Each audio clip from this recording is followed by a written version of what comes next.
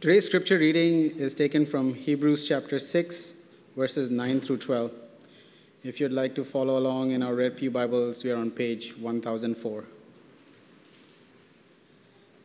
Though we speak in this way, yet in your case, beloved, we feel sure of better things, things that belong to salvation. For God is not unjust so as to overlook your work and the love that you have shown for his name in serving the saints as you still do.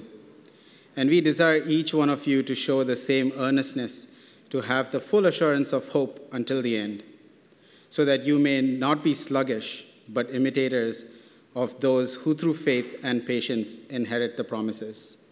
This is the word of the Lord.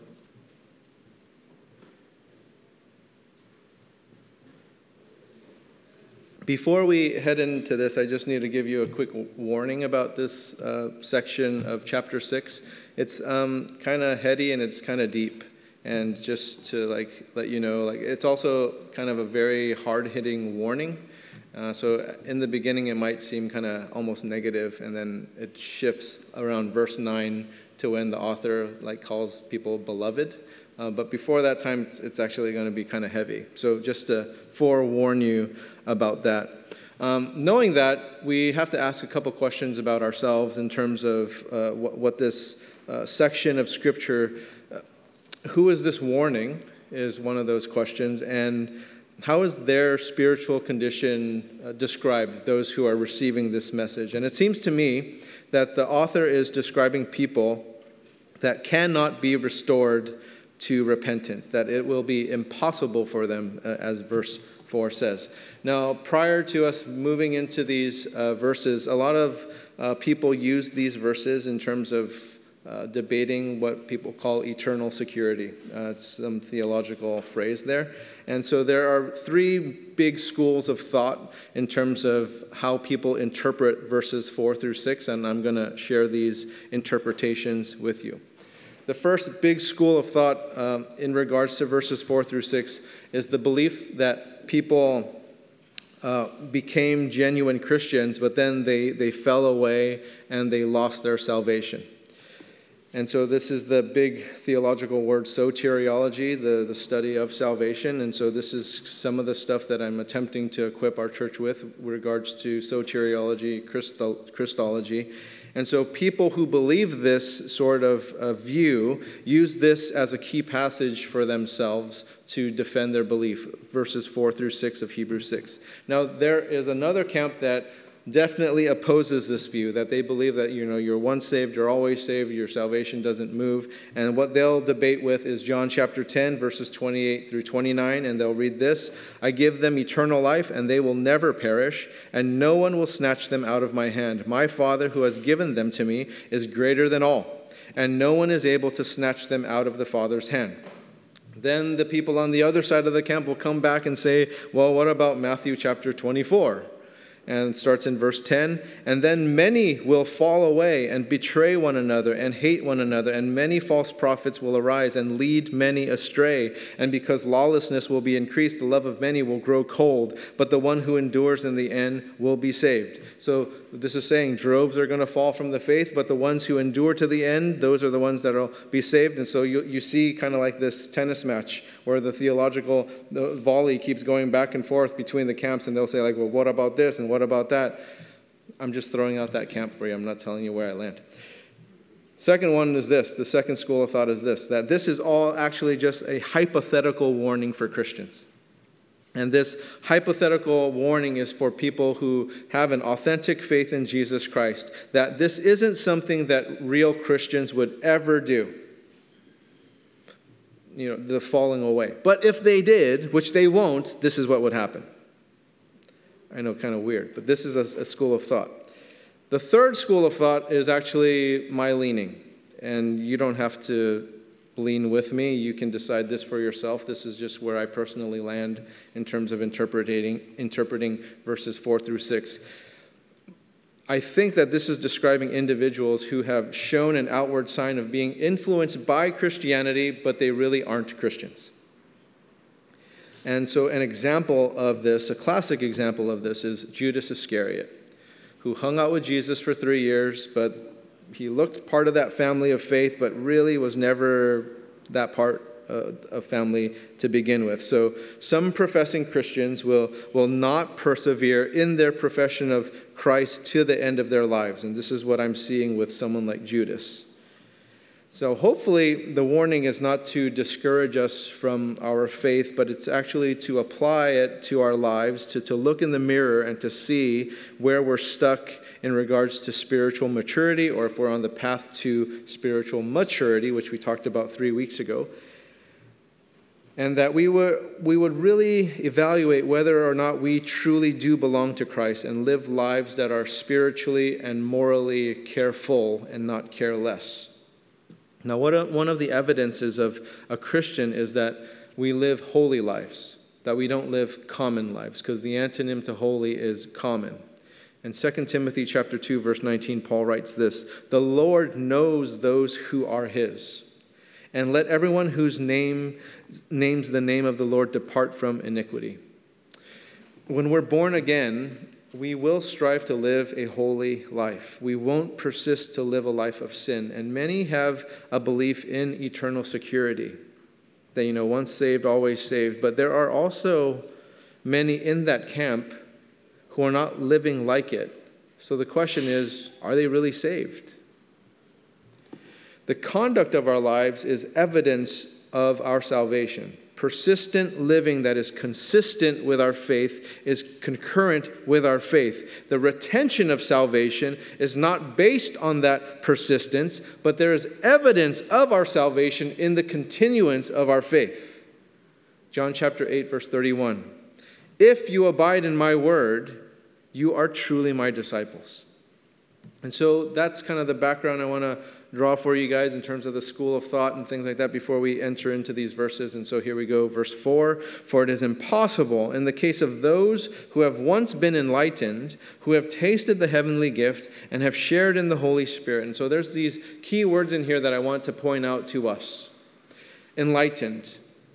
Meaning that there's been an exposure to light, that we have experienced something. And in this case, it's an encounter with Jesus Christ. That people who encountered Jesus Christ preferred Christ over Judaism, preferred Christ over paganism. They chose Jesus. And so their belief is in Christ. Their perception of the truth is an intellectual one. It is making sense to them in their head. The Bible is making sense. What they're hearing people say and preach is making sense to them. And so they were determined to live a Christ-like life, but it doesn't mean that it changed from their head into their heart, soul, and spirit, that it is up here. And so still an outsider, even though they are enlightened, even though they know it here. And then there's this next phrase, tasted the heavenly gift. That they tasted the gospel. They got a taste of it, but it wasn't life transforming. They just kind of gave it a try. But it wasn't something that moved them to live a persistent life after God. And so it's like that soil that is described in Luke chapter 8, right? Chapter 8, verse 13. "And the ones on the rock are those who, when they hear the word, receive it with joy, but these have no root. They believe for a while, and in time of testing fall away." That it was just a taste, a spiritual taste, but no life-transforming change that was persistent and consistent. And then there's this third phrase here, shared in the Holy Spirit. And so some of us may have the question, how can someone share in the Holy Spirit without being a Christian? How is that possible? Here it is. Where one has known the influence of God's Spirit in their lives, but they're still not part of the family of God. They're convicted of their sins. They believe in Orthodox Christianity, just like Judas, just like demons. But it's not long-lasting. They're like demons who have spiritual gifts, who have orthodox beliefs. I don't know if you know this, but demons have orthodox beliefs. And they know who Jesus is, but they don't have that love. Matthew chapter 7, starting in verse 21. "Not everyone who says to me, 'Lord, Lord,' will enter the kingdom of heaven, but the one who does the will of my Father who is in heaven. On that day many will say to me, 'Lord, Lord, did we not prophesy in your name, and cast out demons in your name, and do many mighty works in your name?' And then I will declare to them, 'I never knew you. Depart from me, you workers of lawlessness.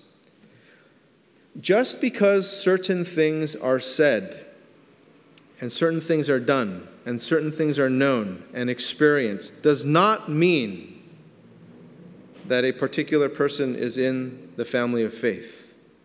The scriptures say many will say, many people follow. Many people will follow this spectacular, but that is not the evidence of faith. Remember the feeding of the 5,000.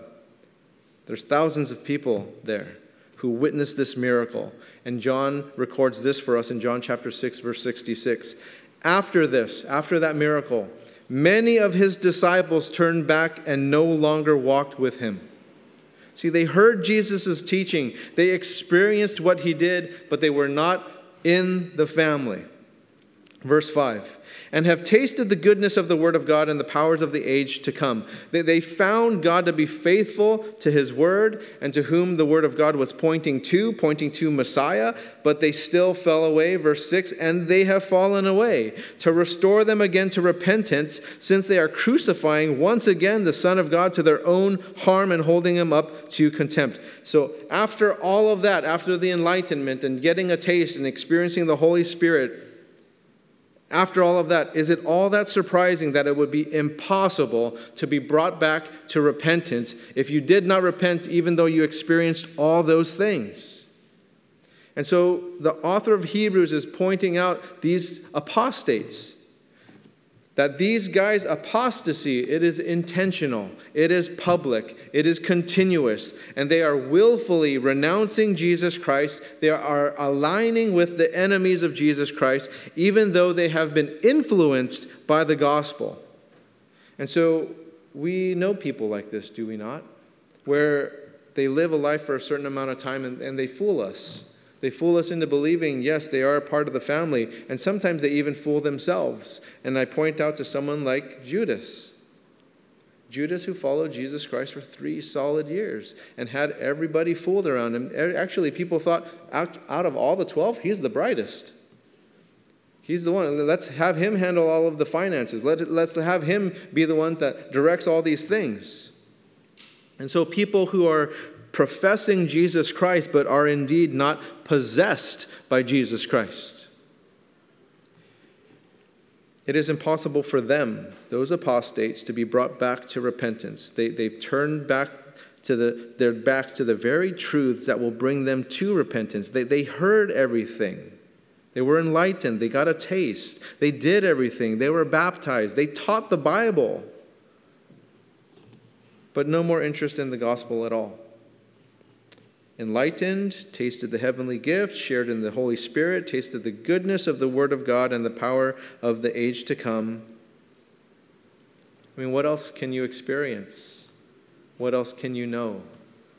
What else can you do to get closer to God? I mean, they received everything, but then there wasn't a true repentance, and therefore they could no longer repent. That's why the author of Hebrews writes, today, if you hear his voice. Today. Because you can't presume that later is going to come. Today, if you hear, you have to act today. Because later is not guaranteed.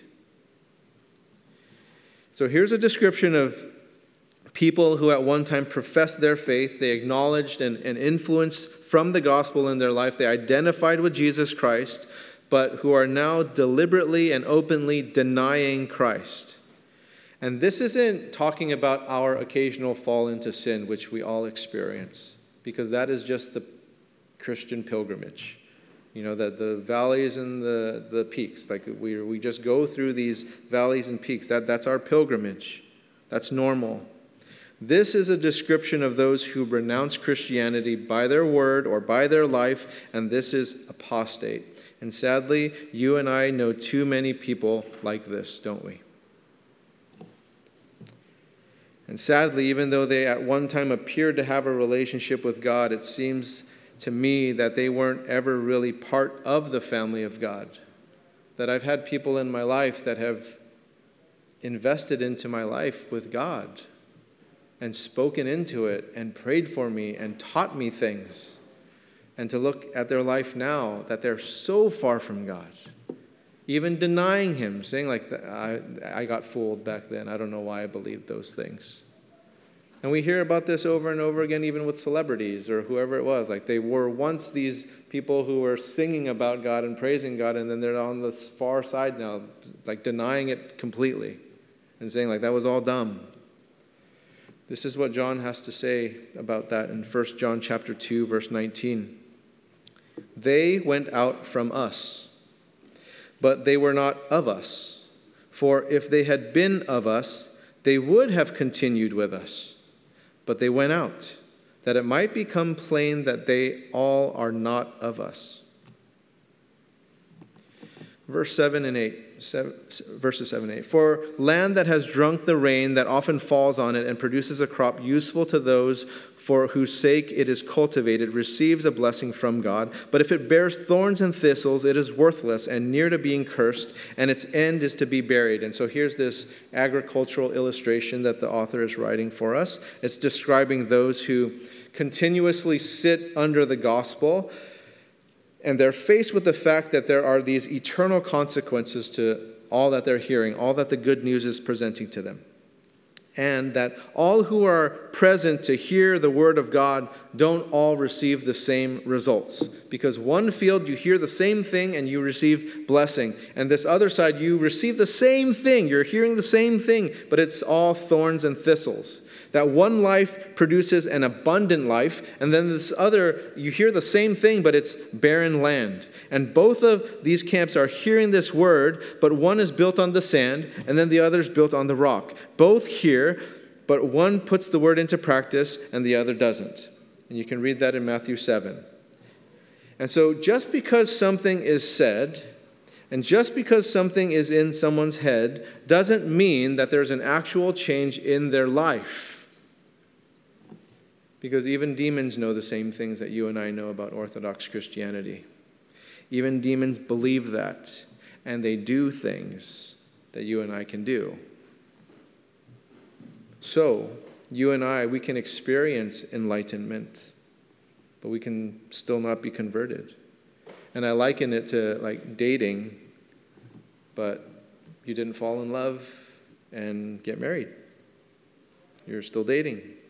Or like if you take on some sort of hobby or sport that you have all the gear to do that stuff, but you never take the field.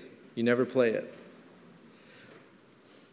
Or in this case of the church, you attend church and you go to church, but then the spiritual fruit is lacking.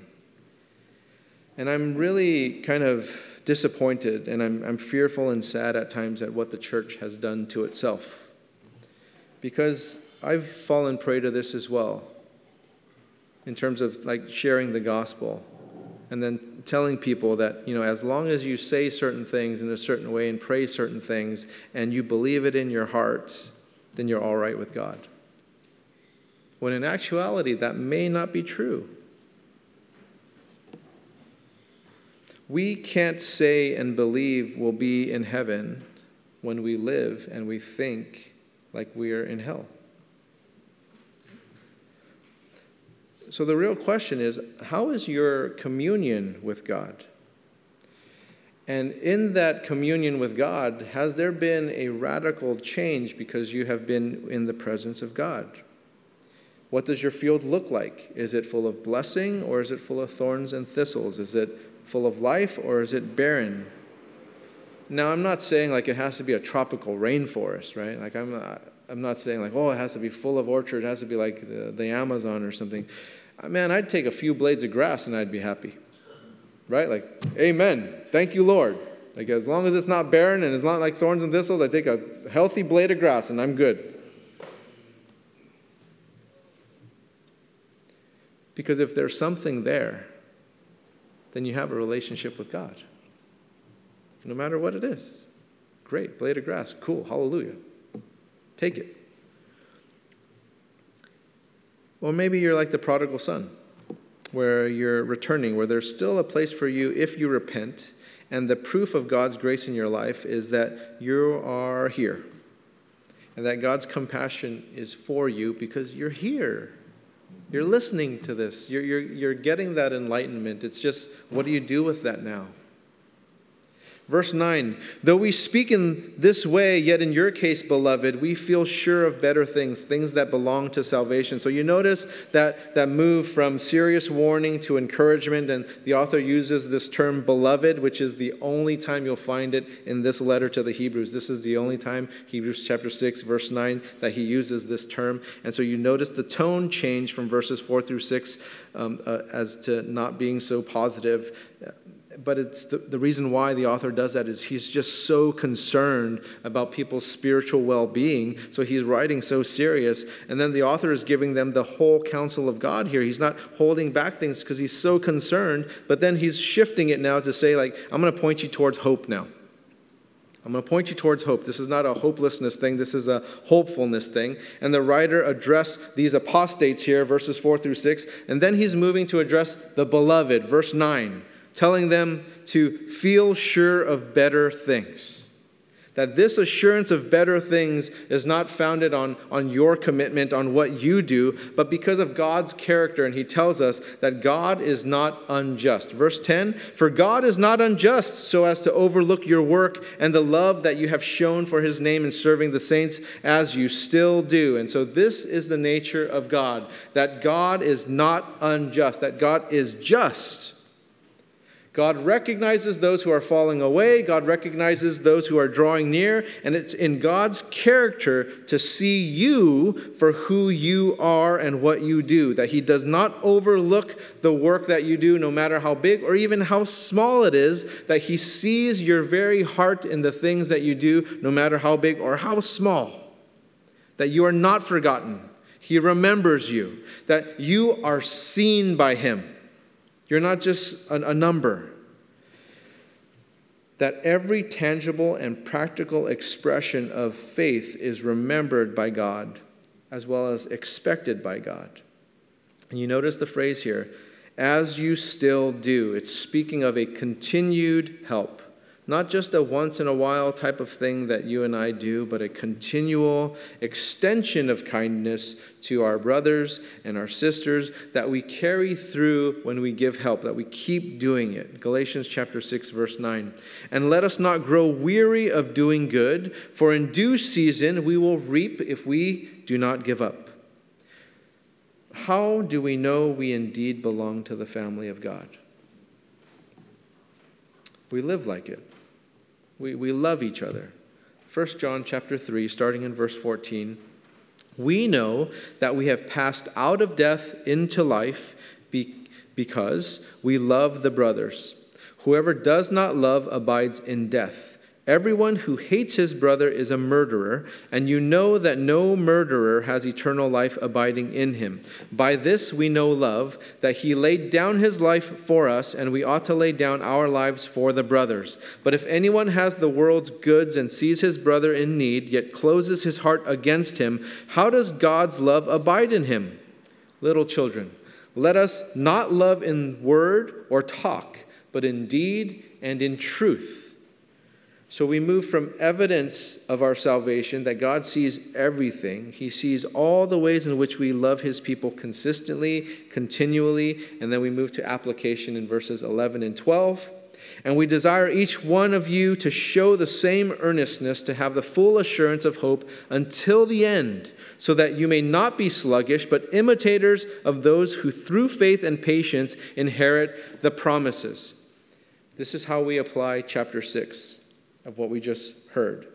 The first thing is we show the same earnestness to have the full assurance of hope until the end. That there's an earnest continuance. We work on that. That the foundation of our salvation is Christ's atonement on the cross, and the evidence of our salvation is that we continue in our faith. The second thing, other than the continuance in faith, that you may not be sluggish. So the second thing is, don't be lazy. Don't be careless. Don't be lazy, don't be careless about the Word of God and how it instructs us on how to live our life. And the third thing here is, be imitators of those who through faith and patience. So practice patience. That's the third thing that we're supposed to do. Then the writer points to a great example of a person that's able to do all of those three things, who was earnestly continuing, who was not lazy, who was practicing faith and patience, and it's Abraham. Verses 13 through 15, for when God made a promise to Abraham, since he had no one greater by whom to swear, he swore by himself, saying, surely I will bless you and multiply you. And thus Abraham, having patiently waited, obtained the promise. Heed the warnings of chapter 6. Believe in God's promises of chapter 6. Imitate Abraham, who practiced earnest continuance, who did not practice laziness, and he practiced faith and patience. And God keeps his promises. And so this is what Romans has to say about Abraham. Romans chapter 4, starting in verse 19. He did not weaken in faith when he considered his own body, which was as good as dead since he was about 100 years old, or when he considered the barrenness of Sarah's womb. No unbelief made him waver concerning the promise of God, but he grew strong in his faith as he gave glory to God, fully convinced that God was able to do what he had promised. That is why his faith was counted to him as righteousness. We as Christians, hopefully, we don't practice doubt. We are people who practice faith, just like Abraham did. We practice faith in God, whom we know makes the impossible possible. And so maybe you find yourself in a state of worry this morning, or fear, anxiety, doubt, guilt. I want to encourage you to just sit with God before you have lunch today, that you would commune with God earnestly, that you wouldn't be lazy about it, that you would actually do it, that you would practice patience, that you would practice faith, because sometimes it takes longer than just an hour before lunch. That if you don't hear from him this morning, try again tomorrow, and the next day, and the next day. That you would set aside time to invest in communing with God, God who sees everything. Now we know one of God's character traits is being just, according to Hebrews here.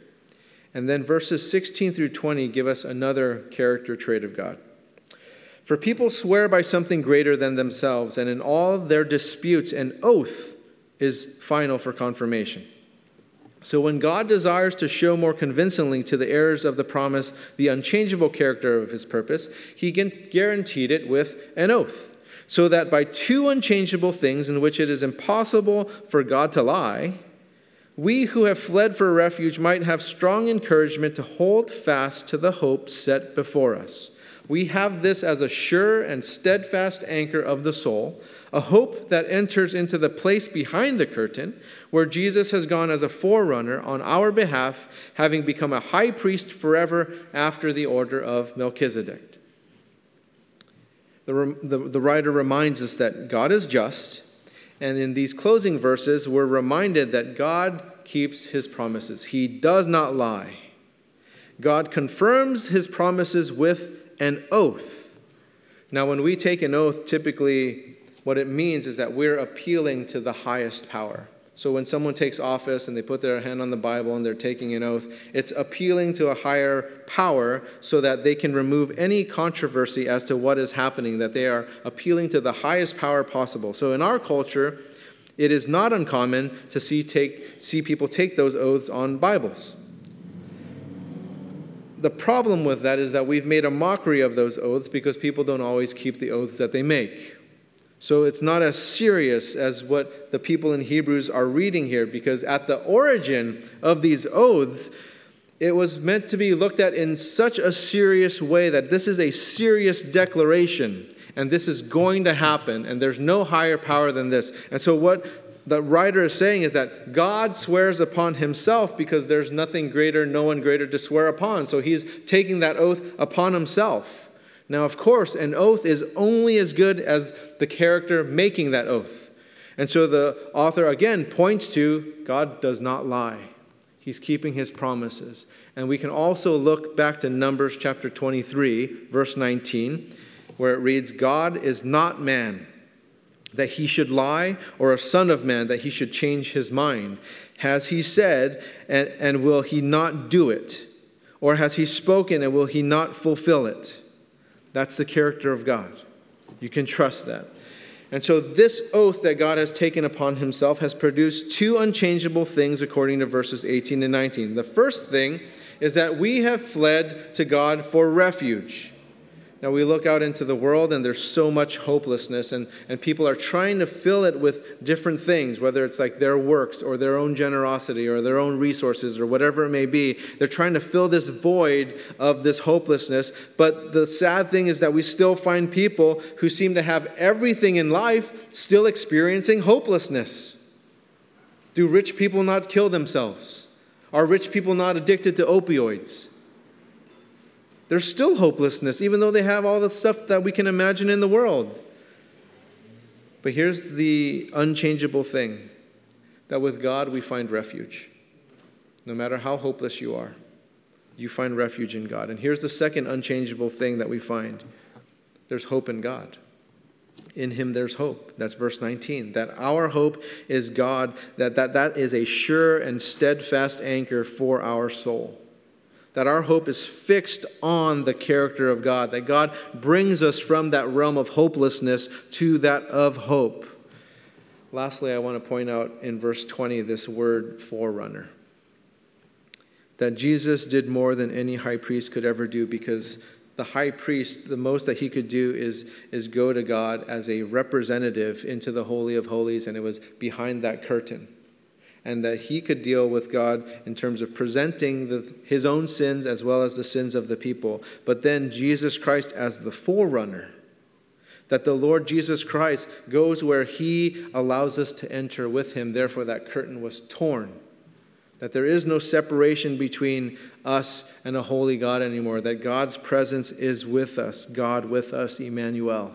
That God brings us with him, that we are secure in that relationship with God because of Jesus Christ.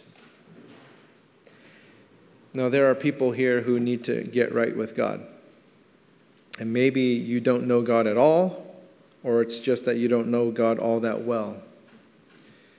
And I want to encourage you that today is the day to take the step to rely on Jesus Christ, because tomorrow is not guaranteed. Later is not guaranteed. And there are others who know things about Jesus Christ, that you've been enlightened, that you've tasted, that you've experienced the Holy Spirit, that maybe you even live like a Christian, but you're lazy about it.